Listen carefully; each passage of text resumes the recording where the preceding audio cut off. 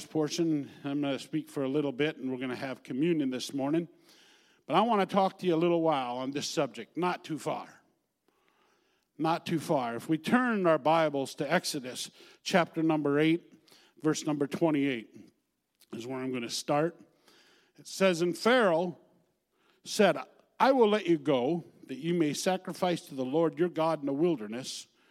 Only you shall not go very far. Entreat for me." You know, when you look at the Bible, you have typologies. Pharaoh is a type of the devil. You got Egypt, a type of the world of sin. You got the Red Sea, a type of baptism.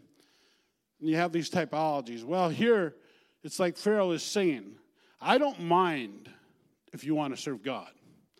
Just don't serve God too hard. Only go a little way. Just don't give it all you got. You know, if you'll just go a little way, I'm happy. You see, the devil doesn't care if you speak in tongues till you get an accent. He doesn't care if you fast till your belly button touches your backbone. As long as he can get you not to obey the word of God, he's still got it licked.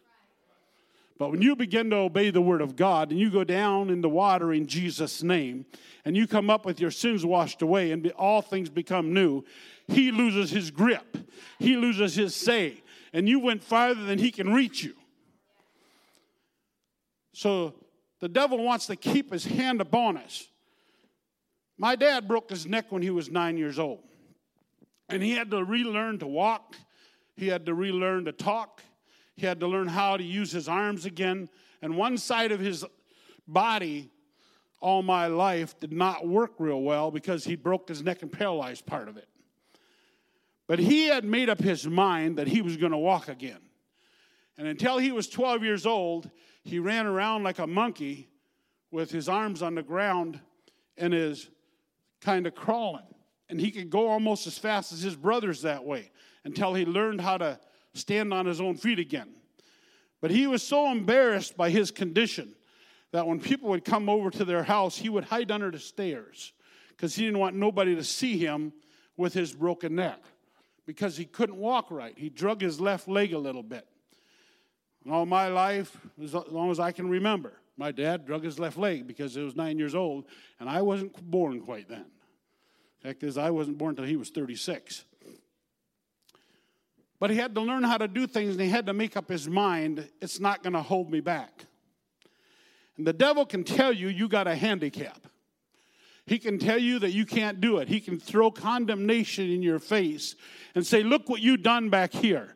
Look how far you went back here. Look what you done. He wants to handicap you. But I want you to know something. God has given you the power to overcome it, and you do not have to be handicapped any longer. You can say, devil, you're not going to hold me back. You're not going to tell me I can only go so far. I am going to serve God with my whole heart. I am going to become what God wants me to become. I am going to step into the will and purpose of God, and you're not going to hold me back any longer. You know, Hebrews chapter 3 and verse 16 through 19, it talks about how they could not enter into the promised land because of unbelief. They went right to the promised land. They were given a cloud by day, which acted more than just a guide. It acted like an air conditioning service for them in that hot desert. They were given fire by night that was their heater in that hot desert. They were given manna to eat. When they started complaining about the manna, they were given quail to eat and taken care of. When they needed water come out of a rock. They were well taken care of. But when it comes time for you to step into promise, everything shuts off. There's two bodies of water you got to cross in life to serve God. The first one is the Red Sea. That is the body of water. When you get baptized in Jesus' name, Nick kills Pharaoh and puts the devil down behind you. And it gives you a way that you can step in and go through the promise. Now, from the promised land to Egypt was only supposed to take about 11 to 12 days. But if you notice, they went across the Red Sea, and they didn't go far into the desert, and they came to the waters of Marah. The waters of Marah were bitter water. Now, bitter water or brackish water in the desert will make you sick. But it'll also give you acute dysentery. And if you drink it, it won't be long and everything in your body will be purged. And your taste will completely change. I know somebody it happened to, they like steak, and all at once they didn't want steak, they wanted hot dogs. That's the truth. And I said, what? You don't want steak? No, I want hot dogs. I want bologna. They wanted the salt. Their taste buds had changed. You see, when you have a taste for something, and you eat a piece of pizza, for instance, and 3 days later you say, I want pizza.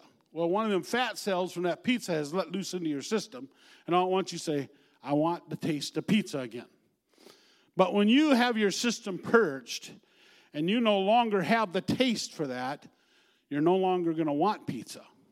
You're not going to remember what it tasted like. And if they'd have drank the bitter waters of Mara that they went to first, it would have purged them of all the taste for Egypt.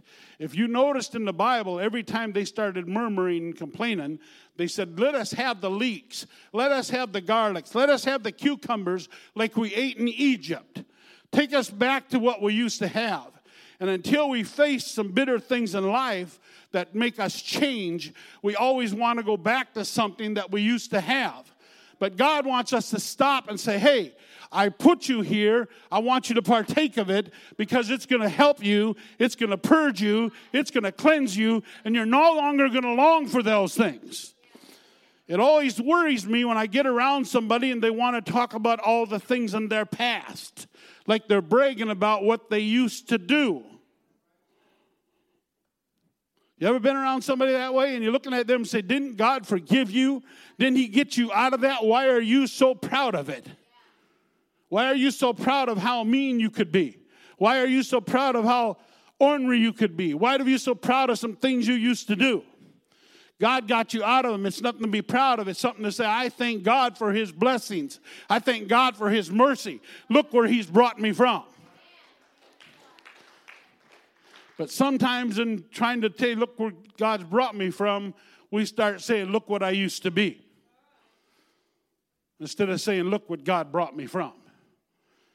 There's a difference we have to watch. You got to remember, unbelief is the catalyst to disobedience.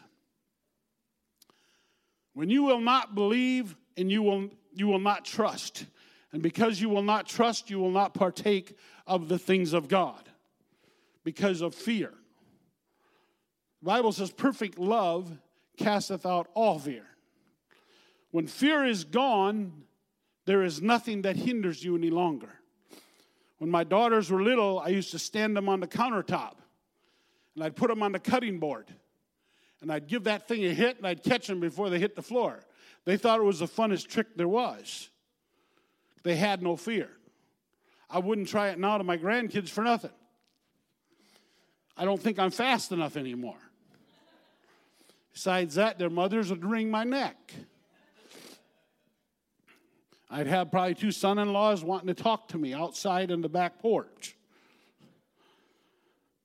But it used to be fun because they trusted their dad. They trusted, but every once in a while, they'd climb up on the counter, Dad! And I'd have to turn, and they'd be coming through the air at me already. I'd have to be quick and turn and catch them. Because they weren't going to trust me very much longer if I didn't. One time, me and my brother were throwing one of my daughters back and forth between us, and she was laughing. And my dad was sitting there, and he said, you know why she's laughing? She's so glad you're catching her. And with Jesus, we can go ahead and jump. He'll catch us. Because he said, try me and know that I am God. Trust me. Obey me. You know, Job 28:28 says, the fear of the Lord is wisdom. To turn from evil is understanding. When we reverence God, we become wise. But we're not going to understand the Word of God. We're not going to have revelation of the Word of God until we will turn from evil, until we start to obey it. When we obey it, we begin to see it and to understand why we need to obey it. And that is when we can go past what the devil wants to hold. He wants to say, hey, you can only go this far. I don't care if you go to church. I don't care if you get the Holy Ghost. I don't even care if you get baptized in Jesus' name as long as you don't repent real well.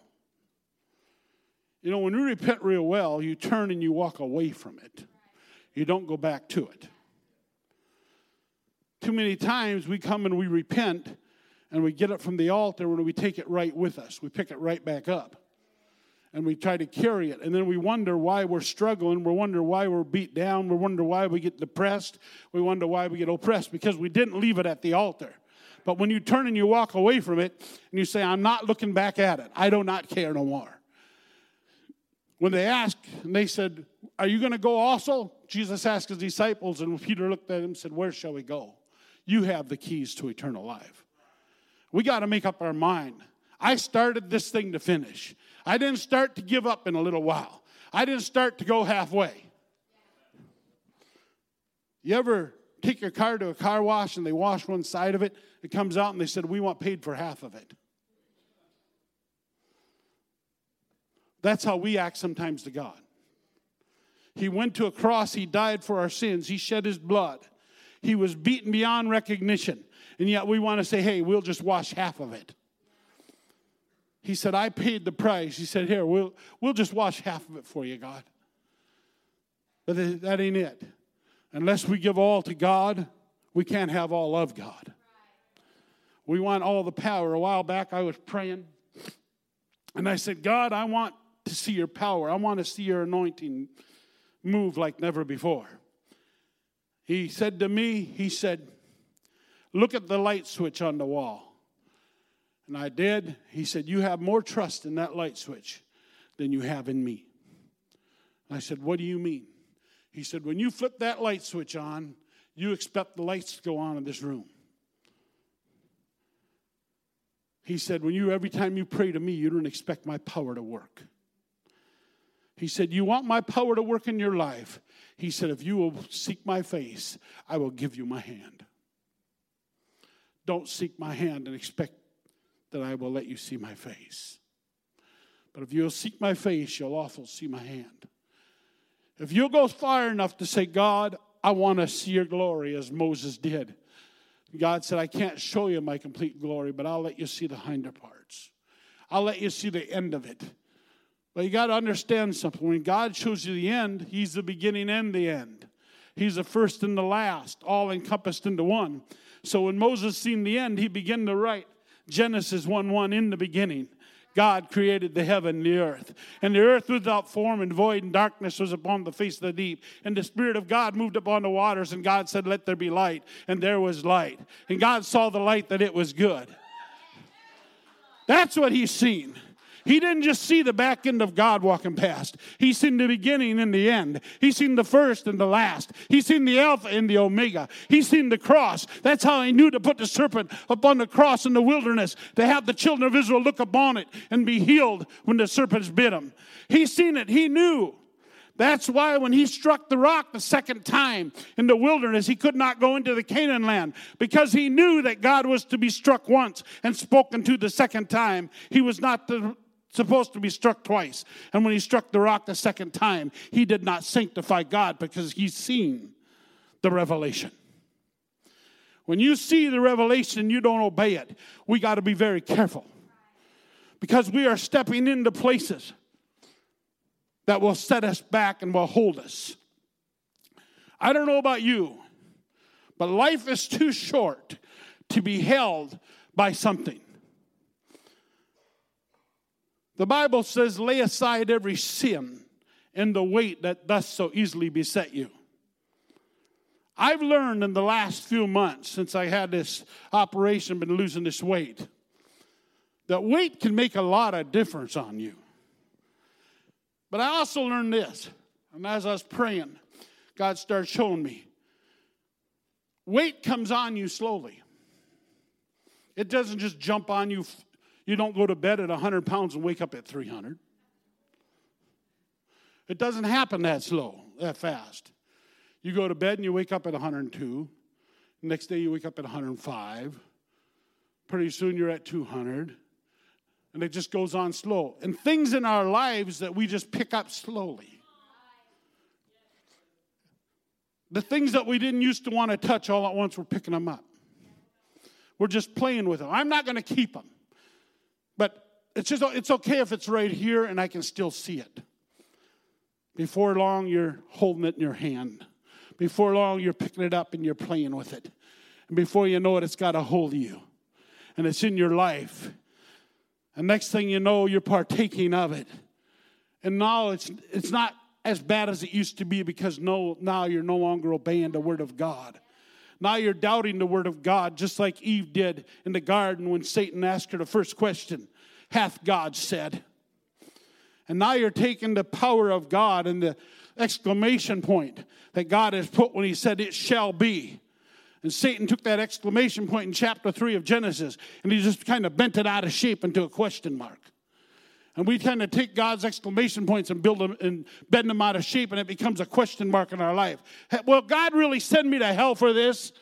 Will God really hold me accountable for this? I want to tell you something, my friend. Yes, he will. When God said it, it's true. When he says don't do it, don't do it. When he says do it, do it. And you will have the power and anointing of God on your life like you've never seen before. You will see God move and work in your life like you want to see. You will become what God has for you to become. You know, it's not an easy thing to walk with God according to our standard. But when you look at God's standard, it's very easy to walk with God. Someone says, I'm having a big problem. And I looked at them and I said, is that according to your eyes or God's eyes? You ever been at 40,000 feet in an airplane and looked out at the Rocky Mountains? You ever been there? If you're at the bottom of them Rockies going down Highway 70 through Colorado, them things look pretty big. When you're at 40,000 feet looking down at them, they look awful small. And when you begin to see things from God's point of view, you begin to look at your problem and say, that's not no problem at all. That's just a little bump in the road. It's not a big hill I got to climb. I had a friend, he was an old guy, and he was a ditch digger. He put in septic systems. He's the one who taught me how to run backhoe and everything. And he used to say to me this. I'd say, that's quite a deal we got to do. And he'd look at me and say, that's no hill for a stepper. I want you to understand something. It's no hill for a stepper. If you'll get with it and say, you know what, it's not going to hold me back. I don't care what anybody does. I don't care what anybody says. I'm going to serve God. I'm going to serve God. I'm going to serve God. You know, we don't watch it. We make a big mistake. And that big mistake is we get preacher religion. In other words, we spend more time trying to impress the preacher than we try to impress God. Now, the children of Israel, that happened to. And when their pastor went on a 40-day vacation upon the mountain, he came back and they were all dancing around with no clothes on around a fire. There was a golden calf sitting there that they said they threw all their jewelry into the fire that God gave them to build the house of God, and said it just popped out because they were used to being slaves. And when nobody laid a whip to their back any longer but somebody would love them, they didn't know how to act because they hadn't got the taste of Egypt out of them. They hadn't made up their mind, I'm going all the way. And when you think someone needs to beat you over the head because you messed up, it's time to stop and realize I've got a slave mentality yet. I've got that mentality that Pharaoh gave to me and Satan gave to me when he beat me down all the time and he condemned me all the time. And I lived in condemnation and didn't know how to get out of it. I'm tired of this mentality. I want to live for God. I like the love of God better than the whip of Satan. And we got to be careful if we expect to be beat down because we do something wrong instead of love through it. Instead of someone criticizing us, someone's taking us by the arm and say, come on, we can do it. We can go on. Yeah, you made a mistake, you've fallen. But come on, get your feet under you. Let's get going again. Yes, the mud puddle got your shoes muddy, but let's clean it off. It's time to go forward. It's not time to sit around. I'm glad that a preacher preached me out of Egypt. I'm glad that Jesus went to the cross and shed his blood for me, aren't you? And I want to make sure that I live for Him, that what I do for Him, and I obey His word and walk with Him. You know, Jesus went to the cross, and we asked, how much would you give for me, God? And He stretched out His arms, and He said, I'll give this much. I'll give everything. How much blood would you shed for me, Jesus? I'll shed all I have. The little girl had leukemia. She went to the hospital. They said, we need a blood transfusion. Who's got a blood match? They said, her little brother does. They went and said, little boy, we need some of your blood for your sister. The little boy said, okay. He sat down and he said, can I pray a minute? He sat down on the bed and he prayed, a silent little prayer, and a tear went down his cheek. And he laid back his head on the bed and he said, okay, I'm ready. He thought they were going to take all his blood, and he was going to give his life for his sister. And Jesus laid down his life just that way. And he said, I'll give my blood for you, that it'll cover you in your sin. It'll cover you in your mess. It'll cover you when you have no hope. I'm going to reach down. I'm going to put my blood there for you. The writer said, come boldly to the cross in your time of need. We mess up. We can say, God, I know who you are. I'm come running to you. If the servers and priests come, if you'd stand to your feet this morning. We're going to take communion. And I want, as you take this communion, I want you to understand. The devil's been holding you back. You say, God, I need your blood to cover me. I need your blood over me. God, I'm giving it all to you. I want your blood as we partake. And remember the blood he shed for us. We remember his body that was bruised and broken for us. We say, God, I remember. I'm not just going to go so far, but God, I'm giving myself to you all the way again today. I'm going to start over. I've been messing up a little here and there, and I've been holding on to things. But God, today as I take this communion, I give myself back to you completely. I give myself wholly unto you, oh God. If we could start and just have the front rows, we'll just line up and come get the communion. Just remember, God died for you. He made a way because of his blood. He said, I give it all, will you? Don't just go a little ways. I want all of you. I gave all to you. Would you give all to me?